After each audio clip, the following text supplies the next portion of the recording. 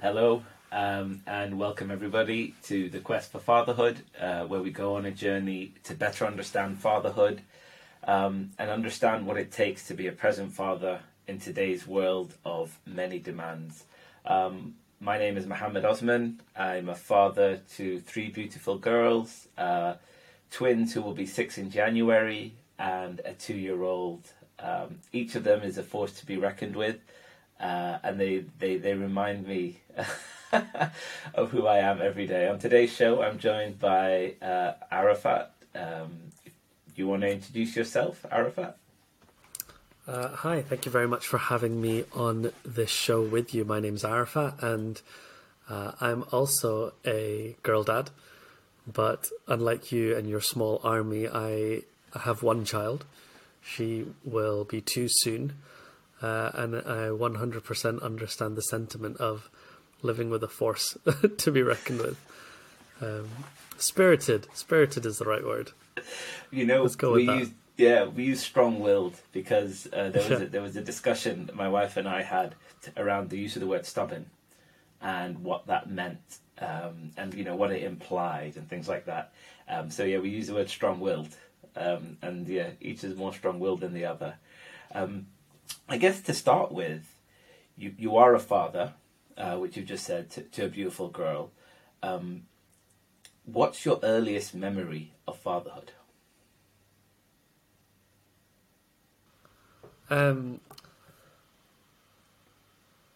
So I've got 2 memories that I'll tell you about. So the first, I was literally thinking about this earlier today. The first thing that you remember is the first cry. You know, when you're in the delivery suite and the first time she cried. And just a massive feeling of relief. I remember even until that point, I still always had in my mind something could go wrong.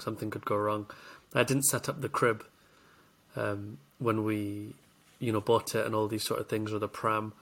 The day she was born, I came home from the hospital, I set up the crib and all of these things, and then I went back to the hospital to collect her because I didn't want to come home to an empty crib, and then have to disassemble it or whatever. So that first moment when I heard her cry, a massive feeling of relief.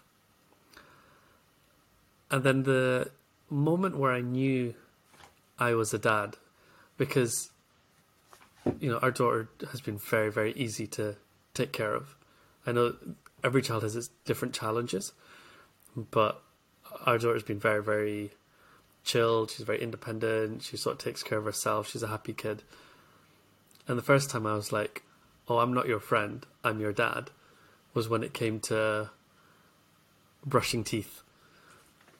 And I was like, we are brushing your teeth. I'm not here to just let you get away with whatever you want. I can't remember how old she was. She was over a year by this point, because this wouldn't have been before she was a year old. She's probably, I can't remember, just under a year and a half, something like that. And it was a switch between me and your friends that hang out all day to, no, I'm your dad and I have a job to do here. And it was just a simple thing like brushing her teeth, but it was a moment where I sort of realized the responsibility, if that makes sense. You were worried about their milk teeth falling apart, which is natural.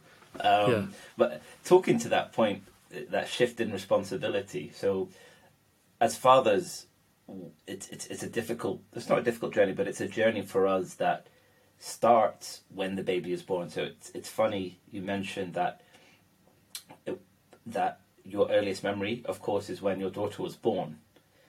Because sometimes, and you can disagree with this or agree with this, whereas with a mother, the journey starts from when, we know we're going to have a baby. You can feel it, and, whereas a father, you really are there to support the mother, but you don't feel it or see it, as you said, until that your first memory. And this is the thing. So we've got a Doppler at home. I checked the heartbeat. I could put my hand on the belly, can feel her moving, could feel the kicks. And so it's not like I was totally unaware. Like you feel all these things, and right towards the end, you can see her moving from side to side. You can see it, but it wasn't until the first time I saw her in the delivery suite. It was like a light had suddenly switched on, and like you said, the feeling was different. Mm. and this idea of responsibility.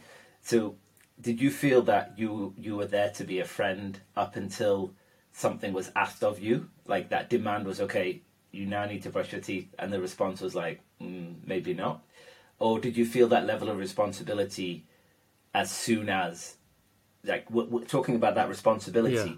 how has that level of, where did it start and how has it progressed? Yeah. So I'm going to compare it to my job. Okay. So I work as a doctor, and my job is split into two parts. There's the respiratory part, which I enjoy doing, and then there's the general medicine part, which is something I'm made to do. Right? And no part is easier or harder than the other one, but there's the bit that's fun, even though it's work, and there's a bit that is definitely work. And, we did all these different classes, sleep training, wake cycles, when to do feed it, all of this stuff. And it became very regimented. The whole day was structured. We had a clipboard, from when she was born. And every day we would write EASY, eat, activity, sleep, U time, eat. And we went through that cycle 6 times a day. And every nap was pre-planned. Every meal was pre-planned. There was a routine. Okay, we're going to do this. Then we wash these dishes. Then we do... And every day was so regimented and structured. And I remembered a guy years ago said to me, being a father is like being on call. And I got that because, when you're on call, you just have to keep going. Okay, there's this next task, then the next task, then the next task. Then it's time to sleep. And then you wake up early and then you're on call again. And you keep going until that weekend's. And finally you get to the weekend and you can sort of relax. And the difference was the weekend never comes because it's every day. So you learn to enjoy the weird structures and the routine. And you do have to give up certain things. You have to start going to bed early. You have to give up this hobby, that hobby, whatever. But it was like when I do respiratory, like I enjoy it. And then as she started becoming more and more independent and being like, no, I'm not going to brush my teeth, then there's the general medical side. So it wasn't that I saw myself just as her friend. I think we were conscious of... I think often, people will say, this is a dad's job, this is a mum's job. And we were conscious of trying to share the load. And for her, as she grows up, to see that there are just tasks that need to be done in the house, washing the dishes, laundry, whatever. And I didn't want her to see things as a girl job or a boy job. Like everything is everyone's responsibility. And so you try and do as much as you can. It's tricky because like the way paternity leave is, I go back to work earlier, I've got my on-calls, my night shifts, whatever. So there would have been bits where I was absent. But then I tried to do all the bits I can do. So I do her bath every day.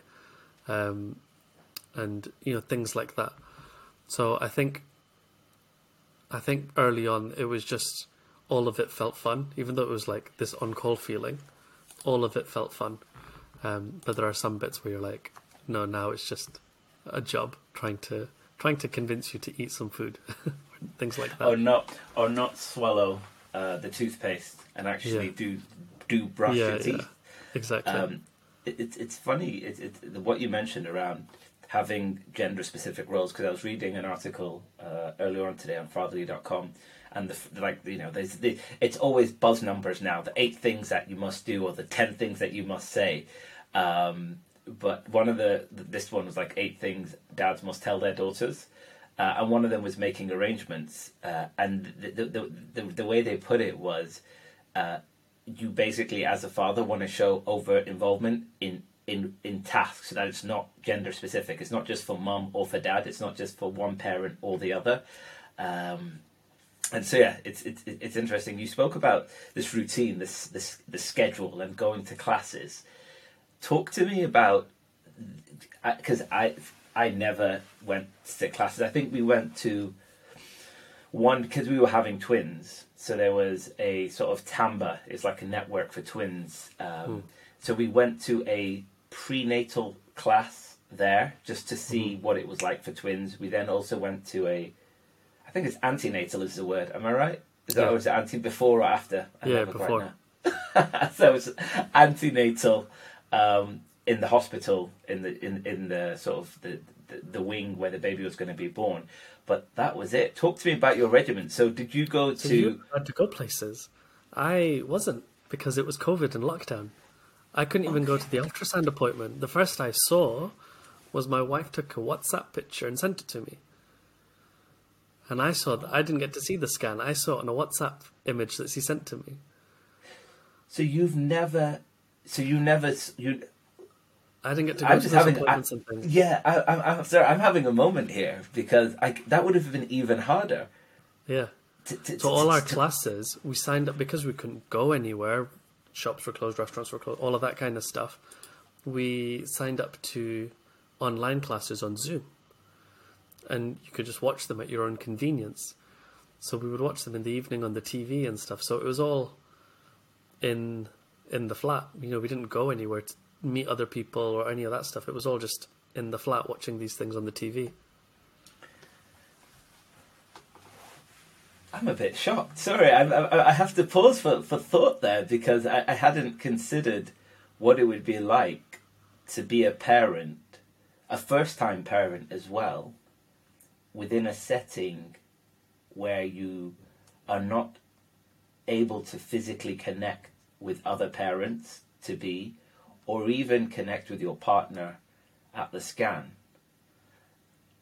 And that was tough because we were fortunate every step along the way. Every time you go for a scan, there's a bit of nervousness and anxiety and all these things. But we always got good news.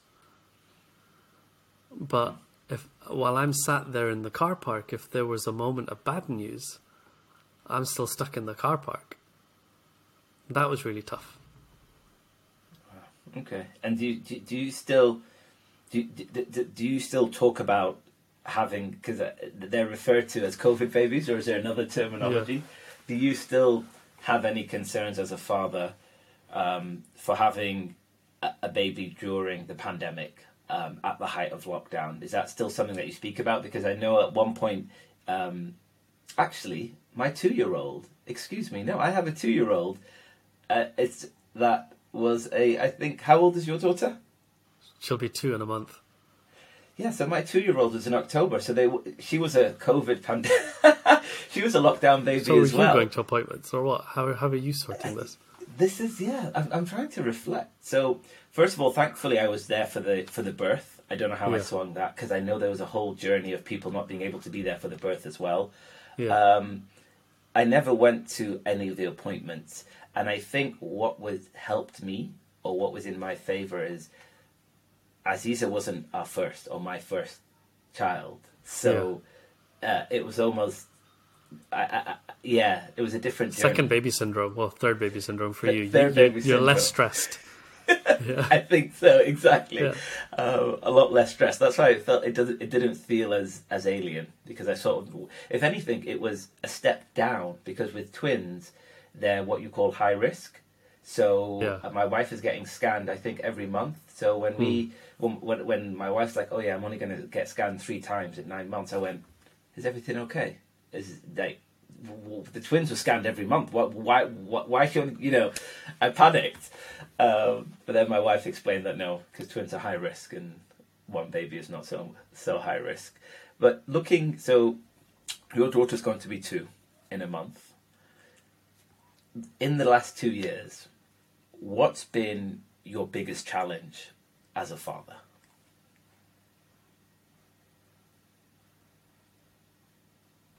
The biggest challenge? I think it's maintaining... What's the right word? Not perseverance. Stamina. That was it.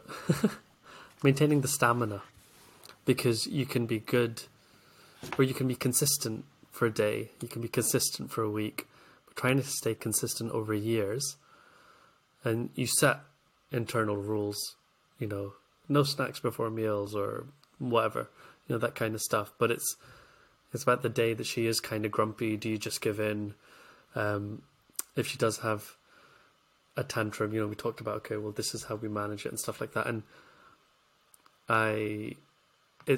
it's rarer now because we sort of read around the books, how to talk to little people and all these kind of things. And just, I'm very much like, you give me a guideline and I'll go with it. right? So, and I find them all quite helpful, actually. So I'll just go with these things like, okay, this is how it says to deal with tantrums. This is what I'll do. So that's the challenge, I guess, in terms of not giving in, not having a tired day, not having a bad day. But I suppose in terms of her behavior now, because she can communicate with us a bit better than before, all of these things become a lot easier. I think maybe 6 months ago, that was the biggest challenge. The fact that she couldn't communicate what she wanted, and it would frustrate her and make her angry or upset. And then you're trying to communicate with her, but also not give in to tantrums and that sort of thing. I think the biggest challenge now is a thing that you said to me that is stuck in my head, right? So I take her swimming once a week, right? And you've met her, and she's very loud and out there, and she's singing all the time, and she's just, I don't know what the right word for it is. Like you just stuck your hands in the air, but she screams a lot, and she's very curious, and she's not afraid. She goes and she touches things, she grabs things, she puts her, and she's always trying new things. She's really, really not afraid at all. And we were in the swimming pool, and we're in the little cubicle. I was putting her clothes back on once we were done, and she was screaming and shouting and like banging on the walls. I was like, yeah, whatever. She's having fun. And then I heard from the cubicle next to us, there was a kid that was making a little bit of noise. I think they were singing a song or something. And the dad told her to be quiet. And he said, there's other people here. You can't be making noise like that. And the first thing that popped into my head was when you met my daughter, you said, because she's a girl, the way she is, people are going to try and dim her light. You need to stop that from happening. And that thing keeps getting stuck in my head about not letting other people dim her light. So I was like, if you want to shout and scream in this changing room, go for it. And it was quite funny because then next door, when that kid became a bit quiet, the dad was like, he said, I think he was like putting her jumper on her shirt or whatever, and he said, okay, 1 sleeve, 2 sleeve, well done. And then my daughter started banging on the wall going, well done, well done. So yeah, I don't know. I like that she's joyous and not afraid and unapologetic about who she is. But like you said, it's trying to not let other people say, no, she should be a good girl. She should be like this. She should be like this. So I think that will be the next challenge. Wow. So thank you so much for reminding me of that, because when I go out with the 3 girls, I don't hold true to that, sadly. So I believe it. So I believe that it's true. The world, especially being girls, the world will tell them explicitly, either through advertising, through words, through language, through those looks, through those smirks, or implicitly through a cold shoulder, or turning the other way, or setting a glass ceiling. There's so many different ways the world will tell girls to be a certain way. And for me, it's something that I have to bear in mind. So thank you for reminding me of that, because having 3 girls who each on their own is a power, bringing them together. And I find I struggle to be that mindful, or I struggle to be like, you know what, girls, just, in public, when I have certain expectations of that domain or that realm. So if I'm outside in a car park, for example, and we're outdoors or in the woods, I'm like, go for it. Just go. Yeah. But it's weird when I walk into a hotel foyer or a hotel reception, because we have to go through the hotel reception to go swimming with them. I'm like, really, it changes. The energy I have changes. And it's interesting to think how we as adults, or me as a father, how comfortable am I in certain environments? Because what I find is, if I'm not comfortable in that environment, then I will inadvertently tell the girls to fix up. You know what I mean? Tell the girls to like, hey, you got to do something. If I'm uncomfortable in that environment. But when I'm truly comfortable in an environment, I'm like, okay, girls, you know what? Please don't do that. You know, this is what we need to do. It comes with less rules and less force. How are you? Is it a similar experience for you, or do you find that maybe when you're with the in-laws or with the parents, how you manage your daughter and her joyfulness changes? I don't think so at the minute. I think she's probably too young to really, like... I'll give you one example. So she's not even 2 yet, right? And I was at my parents', and in our house, we have like little magnet locks on all the cupboards. But my parents' house, you can open the cupboards in the kitchen. And she was like opening it and slamming it shut, and then opening it and slamming it shut. And then she'd go to the next one. Open it, slam it shut. Open it, slam it shut. And like in our house, if she's ever doing something, like there's a chair behind me near the TV that she climbs onto, and then she tries to like climb up to the TV and stuff. And I don't want to come across angry and stuff, so I've just started a thing that said, no, no, no, and I wave my little finger at her, and she like gets off, and she like smiles at me, and she thinks we're playing a game or whatever, but that's fine. She knows when I say no, no, no, to climb off the chair or stop doing whatever she's doing. So when she was at my parents' and she was slamming all the cupboard doors, I said her name, and then she turned around, looked at me, waved her finger at me, went no, no, no, and then just walked away. And I was like, that's me told then. And I think it's different. I've never taken her somewhere like fancy or, you know, where she needs to behave a bit, if that makes sense. Like, we just go to like the Trafford Centre or Soft Play or the swimming pool, and like she's not been somewhere fancy where she needs to behave. And I think she's still small and cute where other people find it funny. Do you know what I mean?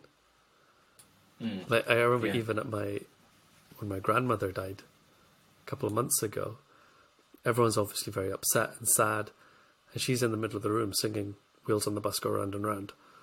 And then at one point she just pointed at like a dog outside and shouted, "Dog! Dog!" And people think it's funny, and it's like a moment of lightness in a serious situation.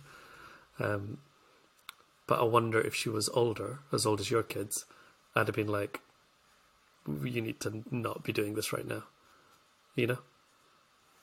But that's, you've got to teach them, and I suppose it's how you teach them. Are we teaching them because of our own uncomfortableness, or are we teaching them skills on how to read the situation that they're in and adjust their behaviour accordingly? But, like you said, we need to do it for their benefit so that they learn, rather than because it's embarrassing us or something.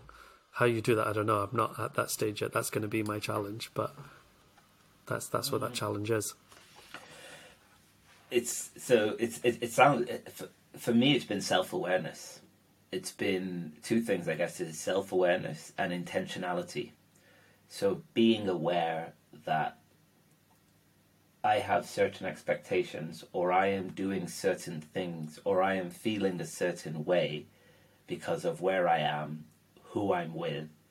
Like, on a really simple, the school run. So, 2-year-old, you ain't got the school run yet. You've got the joys of nursery where you're like, yep, drop them off at 8, I'll pick them up at 6, I got a full day. Yeah. School run, mate, is like 10 to...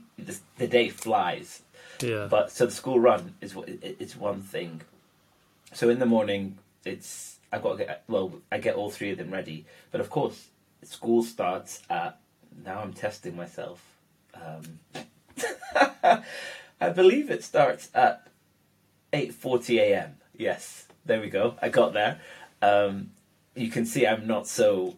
I don't mind being a bit late. But the school run, when I first started school with them, because I don't like being late. This is a journey that I've been on personally in life, is not being late. So coming back to what you're speaking about trying to teach them, they say kids learn by seeing rather than by, what is it? They learn what you do, not what you say. Yeah.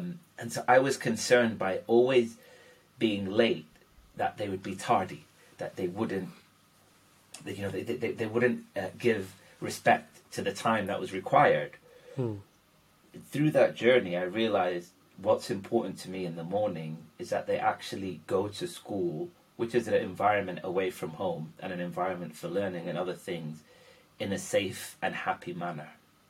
And it was quelling that need of, they've got to be on time, they've got to be on time. Girls, come on, to, Mohammed, just because you hate being late and you do not want to teach lateness to your kids does not mean you have to really push them to get things, together in the morning. What's the most important thing? So self-awareness is one. Then the other one, once you're aware of it and you're like, okay, that's really annoying, it's having the intentionality almost every day, waking up and going, today's another day. Today is a day where, what's my intention? Okay, I will not push them to get there for 8:40 with tears down their eyes, snot running down their nose. Yeah.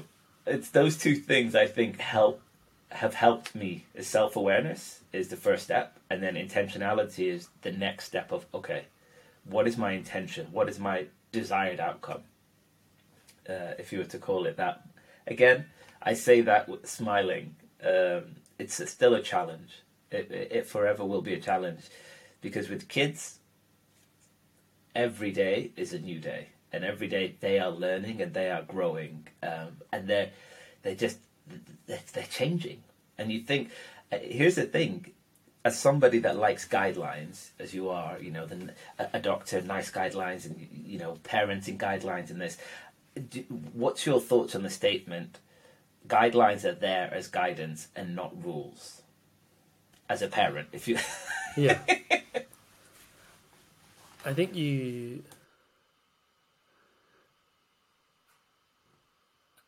because you're totally in the dark, it helps you have some sort of structure, and then you can bend it to, this works for me, this doesn't work for me. She responds to this, she doesn't respond to that. But it's a good starting point, because otherwise, for me at least, I'd be totally winging it. And then there's that thing of, am I doing the right thing? Am I not doing the right thing? So at least starting from some sort of guideline. And then there's a lot of things that you read and you do, and you just throw them out the window because you're like, this doesn't work for us. And there's other things where because I remember doing the sleep training course and just rolling my eyes constantly, being like, this is all just such nonsense. None of this makes any sense. And then I was like, fine, I'll give it a go. I'll try it. And from 4 months to now, she sleeps like 11 hours, 12 hours a night. So... Whoa, listen, stop. I'm going to have to interject right there, because you're going to have to drop some gems in. I'm not paying for the sleep training. What was it that... Go on. I'm a willing student. Yeah. So... I guess it's the course we did was called Taking Cara Babies. It's by this pediatric nurse called Cara. So it's very, very American. And it was lots of different things. It was we watched the videos for days. And I suppose the broad principles were, when she was small, about 4 months, it was like teaching her to put herself to sleep. So even when she's about to fall asleep, put her in the crib, let her be awake for a few minutes and fall asleep by herself. So that was the key. And once she could start doing that, it was stereotyping her routine every day. So every day she gets her walk at the same time, her meals at the same time, dinner at the same time. Then after dinner, it was a bath at the same time, then a story, then... we read a bit of the Quran together. And so she does the exact same thing every day. So she knows the next domino is going to be bed once all these things happen. And once she gets into bed, then we just close the door and walk out. And then we did that thing for 4 days where if she cries, you come in after 2 minutes, then 5 minutes, then 10 minutes, then 15 minutes. And after 4 days, she's never cried again in bed. And now, sometimes she'll still wake up in the night, but she'll sing like Baba Black Sheep or whatever for 20 minutes and then put herself back to sleep again. That's the Baba Black Sheep thing just sounds... She sang "Happy Birthday" the other day. Whose birthday is it? It's not my birthday. It's not her birthday. Where did she learn "Happy Birthday"? But she woke up and just sang "Happy Birthday" for like half an hour, 40 minutes in the night, and then went back to sleep again. And she wasn't shouting "Mummy, Daddy." No. It literally was just finding a way for her to be like, "Hey, I know Yeah. I shouldn't be awake. I'm going to go back to bed." Yeah.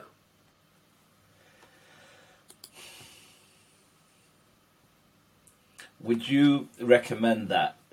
It sounds very regimented. So Yeah. the domino. I like the example of the dominoes. It sounds like you would have had to given up. Maybe not given up is the wrong word. You would have had to really routinize, structure your day to day for at least maybe 4 months. Am I right? To get to where you wanted? Even now, the nap time is calculated. So we started very early with this routine thing. It was about a month, EASY, because this was taking care of babies as well, that she does from the 2 months onward. So that was about developing a sense of routine for your child. So eat, activity, sleep, you time, eat, activity, sleep, you time. And you just do that 6 times a day. And then the same bedtime routine, the hour leading up to bedtime, dimming the lights, all that kind of stuff. And then we've just been and not so much that the routine has changed, but things get dropped. So there's less naps in the daytime. What she eats for her meal changes. Now she doesn't have a bedtime bottle. She just gets her bedtime book. So one by one, things get removed from the routine. But that's what I mean about it feels like it's on call, because every day you have to be it'd be so easy one day to say, I can't be bothered giving her a bath. Can we not just put her straight into the bed? Or I can't be bothered doing this step. Why not? Absolutely. So no brushing teeth today. Sometimes I'm just like, girls, been a long day. You're in your pajamas. We ain't brushing teeth tonight. Like, you got milk teeth. Yeah. And they're very understanding. You don't see that? No, so that's what I mean. I feel it on the inside. I feel like there's things that I just fine. I can't be bothered brushing teeth today, whatever, or can't be bothered doing this step. But it's about maintaining that routine every day, and I think that sense of structure gives her a sense of safety, and because she feels safe, she can shout and scream and be so extroverted because she doesn't feel afraid of anything. How are you a routine person? Are you somebody that appreciates routine, or was it a struggle to? Because I'm trying to think of myself, and in a strange way, we had twins, so the idea of routine, you're trying to play two kids, and it's the idea of routine. I think we had the luxury, dare I say it, as I had the luxury as a twin dad, to almost throw a lot of the rules and the guidelines out, because it was just like hunker down, survive, get them, almost EASY, but in a totally different structure. Yeah. No, a lot of the days did feel like that at the beginning. Like it was just survive somehow. I remembered that from Walking Dead, JSS, just survive somehow. And I was like, some days we just got to get through. But no, I'm not. I don't think I'm a routine person. And I think what happened is, maybe I am. I split my life into 2 parts, so at work and at home. And at work, I think I'm organized and I'm structured and I pay attention to details. And then at home, I am lazy and disorganized and everything's a bit chaos. And what's had to happen, and the reason I use the analogy of being on call, because that work part of my brain has had to come home and behave in the same way. So that's why it feels like you're always on call, but the weekend isn't arriving. That bit where you can just shut down and be lazy and whatever, that doesn't arrive. Not to say that like it's always like that. Now that she's older, like, we chill in the evenings and I can do things like this and all that sort of stuff. But it felt very much at the beginning, everything was revolving around her. How did that make you feel? What was your coping strategy? Because if you said there's 2 parts, and I get it, we're multifaceted people. We have almost not multiple personalities, but we have different expectations and we act different ways within different realms. How did that make you feel, having to sort of bring the work hat home and wear it as the dad hat? My work hat at work became way more laid back. So at work, I think I'm much more relaxed about things now. And I've sort of probably mellowed in the middle. Because at work, I think I used to be not obsessive, but I used to set targets, and we need to hand over 0 patients to the next shift and all this kind of stuff. We need to get this done, Now I'm just like, meh, it'll happen when it happens. It's fine. As long as everyone's safe. That's the main thing. So I think I'm much more chilled overall because of it. But in terms of as a father now, do you find that you are chilled, or the routine still wins? I think the routine helps me to feel chill. Yeah, I don't find the routine stressful. I think I would find chaos more stressful because I'm like, oh, should I be doing this thing for her? But I'm not doing it because I'm being lazy. Whereas to be able to get up and go, right, we're going to do the routine is, I don't know, it almost feels like you're taking control. Whereas had I just let go of it for one evening, it might be fine. Second evening, it might be fine. But then I'd start thinking, oh, her teeth are going to fall out. And that would stress me. Do you know what I mean? So I think that would be more stressful to me than sticking to the routine. I think sticking to the routine allows me to feel relaxed. Do you have a routine for yourself? So the reason I'm asking is because I'm not a routine person. I enjoy the lack of, I don't enjoy the lack of structure, but I rather find it useful not having so I have to be careful what I say, because as a father I do believe in routine. So my kids are in bed by like 7:30. Maybe some nights if they're with the family or whatnot, then you know what, they're with the family, they're with Nana. Nana's routine trumps Dad's routine because we're in Nana's home. Yeah. But I'm trying to think, for the kids, I definitely agree with the idea of having a routine provides some structure, provides security, provides self-efficacy, because as they get older, they're able to then go, oh, okay, this is what's happening next. So much so that we've tried to introduce like a family meeting on a Sunday. So we've got a whiteboard that has a schedule on it. Blame it on my operations background of Monday, school time, 4 p.m. So we've got the whiteboard, we've got the schedule. Is it being used? I'd like to say yes, but you can probably tell from my body language of cringed shoulders and ringed arms that it's there, it's on the wall. And I think it's a healthy reminder, but I still struggle with the idea of having a bigger routine beyond the kids' routine. And what I'm trying to say is, do you have a routine for yourself? And is it easier to do a routine for yourself, or is it as a father, or is it easier to do the routine for your child? Is it easier to do it for her rather than for myself? Or both our routines? So I think doing her routine, I think, is easy in the sense that although it requires discipline, it makes you feel like you're more in control of the situation. So I think that brings a sense of ease with it. In terms of my own routine, yeah, I think so. I think there's a lot of forward planning. So where before I might have just been like, hey, let's go to the cinema tonight. Hey, let's do this. That's gone, right? Like, to meet my friends, I'm like, hey, what are you doing 6 months from now? Let's casually hang out for an hour, so that's a harder. In terms of my work stuff, I've stopped, in terms of extra projects. So like, as doctors, I'd never compromise on actual day-to-day clinical care and taking care of patients, but we do a lot of other stuff, research paper, posters, whatever, all that kind of jazz. And where I used to bring that stuff home and work on it in the evenings and things like that, now I'm very much like, if it doesn't get done during working hours, it's not going to get done, and I'm okay with that. So I think I've not made a routine by saying I'm going to do this on a Monday, I'm going to do this on a Tuesday.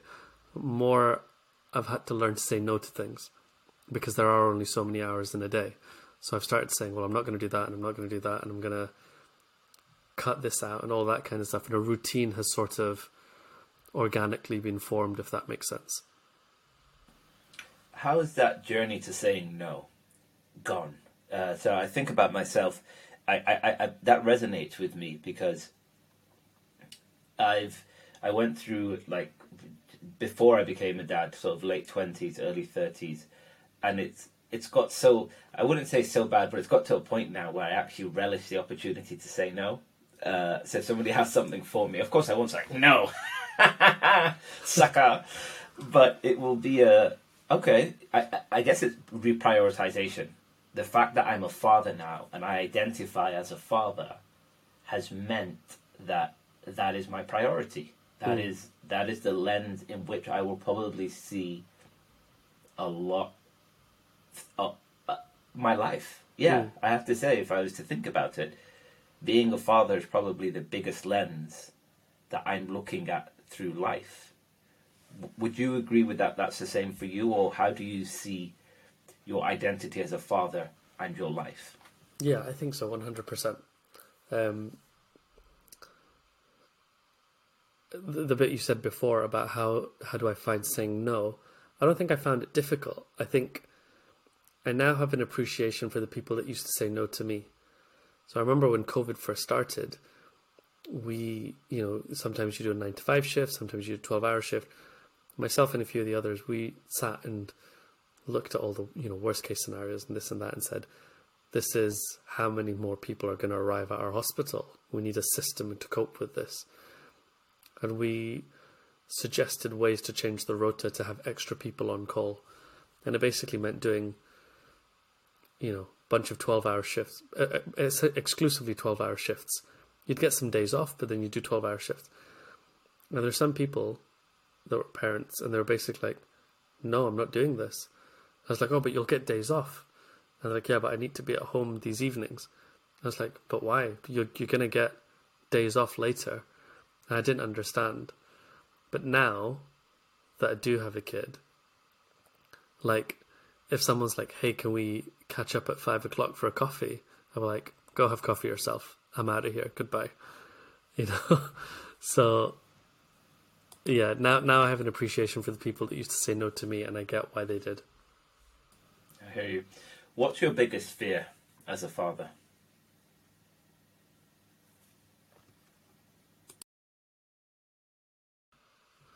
Biggest fear?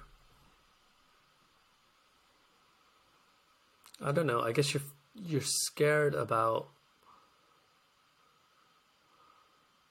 all the normal things I think that people get scared about. Someone hurting them, someone, all the things I can't control. Sickness, disease. You know how much I love motor racing, right? And my very fancy car, it was the Jaguar XE R Sport. I had a custom engine, custom gearbox, all of that stuff, and it was great. And now I drive a very boring dad car, and I'm very slow on the roads, and I'm very conscious of road safety and all these kind of things. But I can't control how other people drive and all that kind of stuff. So those are the things that scare me. That, mainly probably working in the healthcare, her developing ill health scares me. But it's those sort of things. Her becoming hurt somehow. Something you've mentioned quite a lot is control. Control, control, control, control, control. Would you describe yourself as a control freak? I don't think so. I think I'm okay with...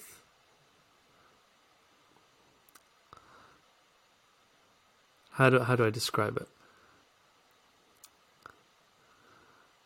You know the analogy of, like, we're on a ship, right? So we sail our ship.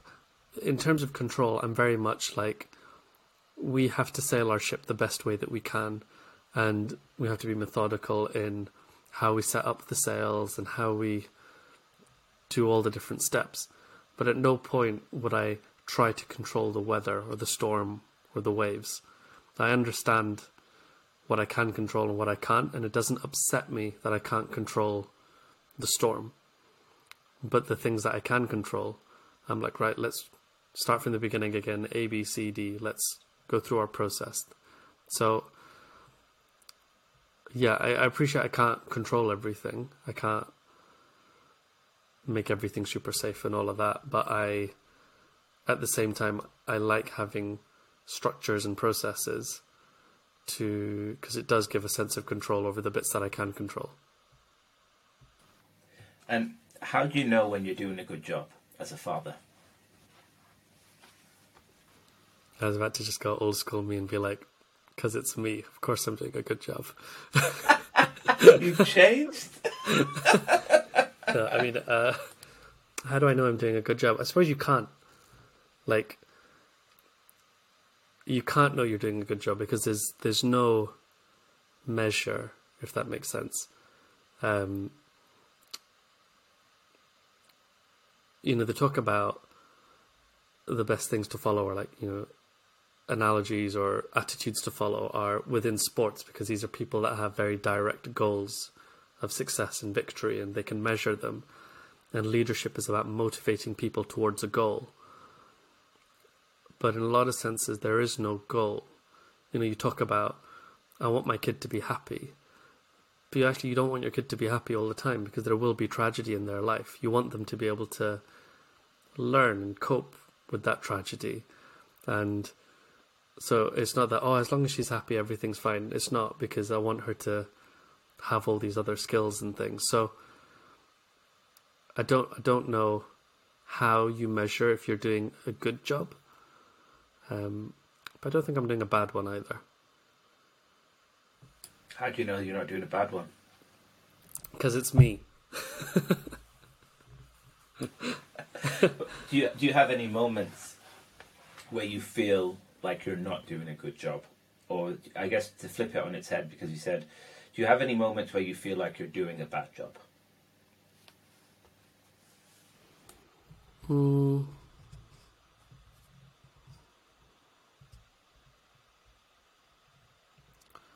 No, because I'm relaxed in the sense of, I'm going to come back to a motorsport analogy. So that, there's some days where brushing teeth is a challenge, or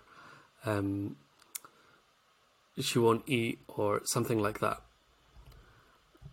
And I can see why for some people, that day will become extremely stressful, because we've not done this, we've not achieved that, you're not eating, you're cranky, blah, blah, blah. And that day in itself can become extremely stressful. Now, I remember talking to you about way back when I was at university and I was in the rifle club. And the psychology of it is to do one shot. Like, I can shoot the bullseye, no problem. So why can I not do it 10 out of 10 times for my 10 shots? So I know my process. I know elbow here, this elbow there, take a breath in, a breath out, squeeze the trigger. I've got my process. Look at Nadal before he serves. He always like rubbing his nose and his ears and whatever. He's got his process. So, and when it comes back to motorsport, it's just because this lap has been bad, you know how to drive a perfect lap. So we're going to come back and we're going to start the next lap again. And if I have a bad shot, it's fine. You've got to be able to forget that shot and start the process. The first ever time I shot 100, I didn't know I shot 100 because I'd gotten so good at forgetting the last shot. So I think for me, probably, I've never thought about this until just now, having to talk out loud with you, but the best thing is probably once she goes to bed, that's almost a reset point for me.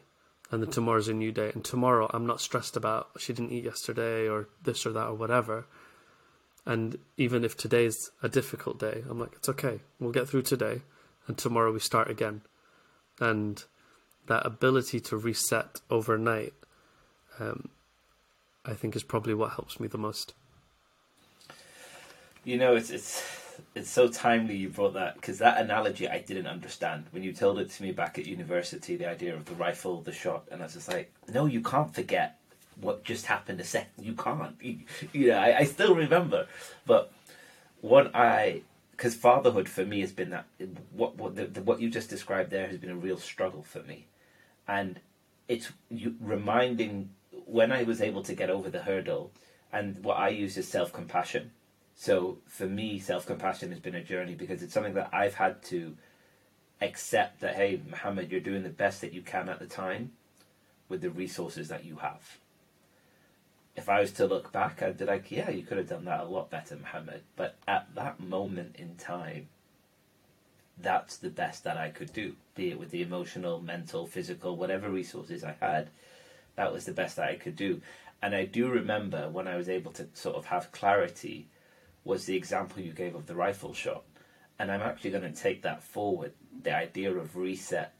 Once they've gone to bed, reset next day. And it's something that has lifted a lot of burden of fatherhood off my shoulders, because rather than it being a set of dominoes that keeps on going, so much so I think of a friend of mine who's a father to a young boy, and he mentioned how the primary school that he's going to pick for his son will impact the university that he goes to. At the time, and I still can't see how that correlation or causation was even to happen. It's like 18 years away. But he was so concerned over that, and to have that level of concern with a young being, I can imagine the stress it causes. So no, thank you for that, for sharing the idea of reset. I'm going to, rather than reset, getting them to bed is relief. Don't know if you ever feel that? No, 100%. That once he's gone to bed, you're like I'm just going to sit and do nothing for a little bit, and then, I suppose other things that have happened, I've stopped watching new TV shows and things. Like, I just watched The US Office again and again and again. I've just finished it for the 14th time. So there's, I suppose that's my self-care. Once she's in bed, it's just that relaxation moment. And that's the other thing, when I was just working, 5 o'clock, work finished. Whereas now the day doesn't finish until she's in bed. So that ability to reset, I think from university, I've accidentally worked it into a lot of things I do. Because even the things that I'm attracted to, so I'm not attracted to football, for example. That's a team sport. That's how you develop relationships in your team and interact with other people. The things that have always interested me are shooting and motorsport. And even motorsport, even though it's against other people, realistically, it's about you judging your own performance and pushing yourself to drive that perfect lap every time. Like a gymnast, getting that routine perfectly. So shooting and motorsport is a bit like gymnastics or something in that sense. So I think my personality is drawn to things like that, and I've accidentally just been doing that. So there's the performance time, and then there's the rest and reset time, and then performance, rest, performance, rest. And there's a whole bunch of, again, science behind that, and that quantifies and speaks to that I'm not an expert, but I'm sure I'll have a guest on in the future that will be able to speak to that. What's been a recurring challenge in your fatherhood, and how are you brushing teeth? That was quick. Didn't even pause to think. No, that's my one. Every night I'm just like, right, today's the day. Then you try different things. You play the Cocomelon brushing teeth song. You try some other YouTube brushing teeth songs. I'll brush my teeth. We'll try and brush a toy's teeth every day. And then sometimes she just like opens her mouth and just does it by herself really good. And then other days she just seals them. It's like, no toothbrush near me. So that's the challenge every day. Brushing teeth. And you've mentioned some of the ways that, that you're managing it. What's proven to, since you're a process man, what's proven to be the most successful I think method? This is probably why it's because what works one day doesn't work the next. This is probably why it's, my general philosophy for everything else.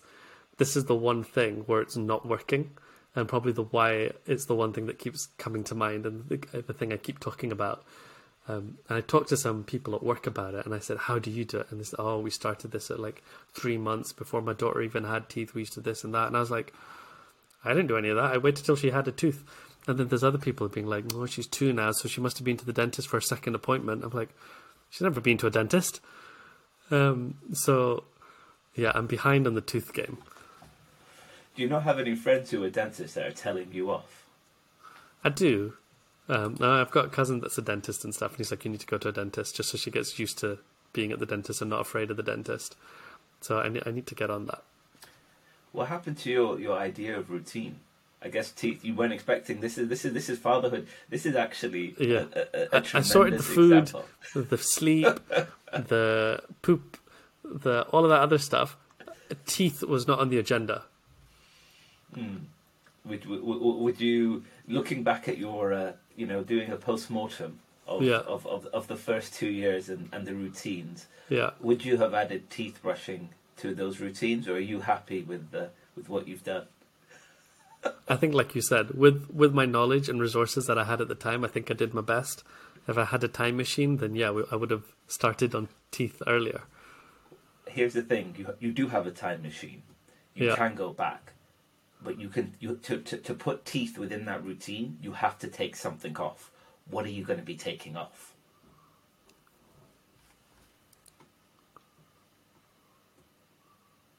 Is this like hypothetical? Like if I could travel back in time and start again? Yeah. So Time is last. Because I was like, time. "What do you want me?" No, because I was like, I thought you're using.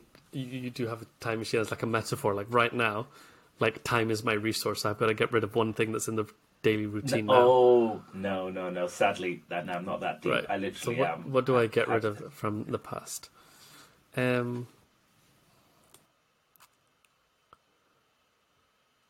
don't know. I think the most important thing has been sleep and general sense of structure, because that's made her feel secure so that she can be loud and all of that. So yeah, there's no thing that I would replace. Like I wouldn't be like, "I'm so glad she brushes her teeth, but we have no sleep structure." Like that would be madness. Mm-hmm. So there's probably some dentists listening to this just so upset with me right now. But like you said, they're going to fall out anyway. That's my philosophy. I don't have a lot of dentist friends. I have more medical friends. So I'm married to a pediatrician, so that's a whole other story. Yeah. What's the strangest thing or advice that you've received as a father?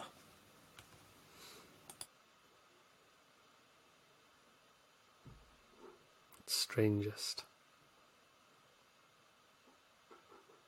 Sorry, I'm taking a long time to think about it. I don't know about strangest. The most striking thing is what you said to me, that people will try to dim her light. Don't let them do that. Because that really sticks with me, especially when we're in public and she's screaming and things. That's probably the one that keeps coming into my mind again and again and again. In terms of strangest, I don't know. I don't think anyone's ever said anything so out there that I'm like, I'm just going to smile and be polite and then totally ignore you. Really? Nobody's ever done that to you? But we were COVID baby. Like, I've not seen anyone for such a long time. True. Do you know what I mean? True, thank you. So people just say generic things like, and people are just wishing you good luck and stuff like that. I know other people will say things to me like, "Oh, if your baby's constipated, just stick soap up their butt." Like, no one's ever said that to me. But I know that's like a thing that happens. Soap or salt? Soap. I've heard salt. Are you sure you didn't hear the right thing? No, because soap is like slippery, so it helps the poo to slip out.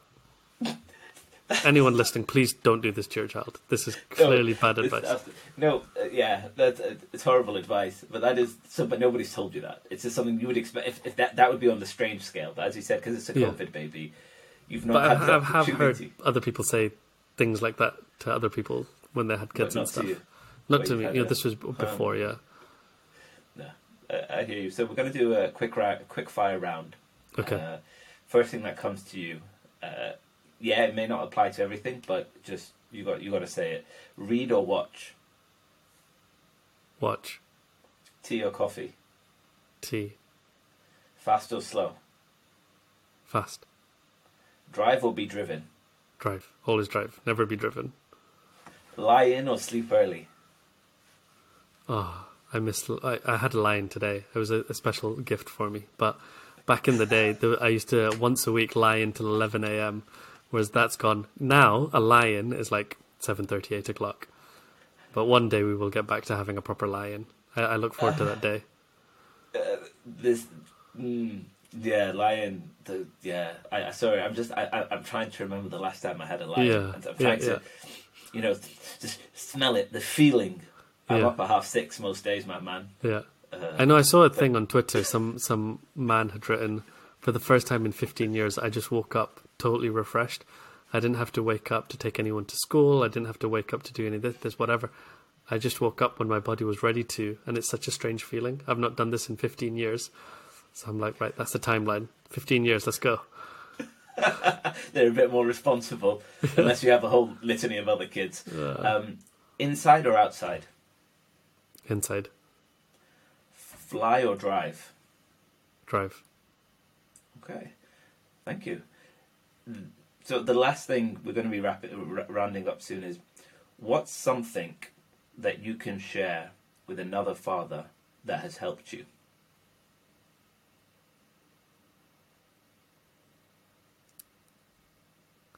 The thing that's helped me.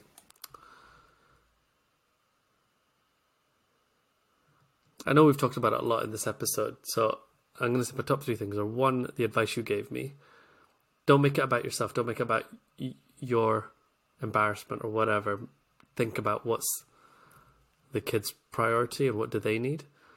2, the advice I'll say is, I won't recommend any specific book or course or anything, but what I will say is go for it. Find a medium that works for you. So I got audiobooks because I find it easier to listen than to read. And I watched YouTube videos and I attended Zoom lectures because I found that easier for me than going to a lecture, obviously because COVID restrictions or whatever, but it's just more suited to me. So whatever way you learn, try and absorb as much information, and then from that distill the things that are useful to you and throw away the things that you don't think are useful to you.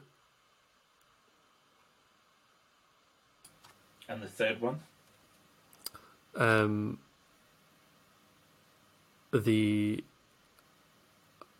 Find the ability to reset somehow and let go of what's happened today.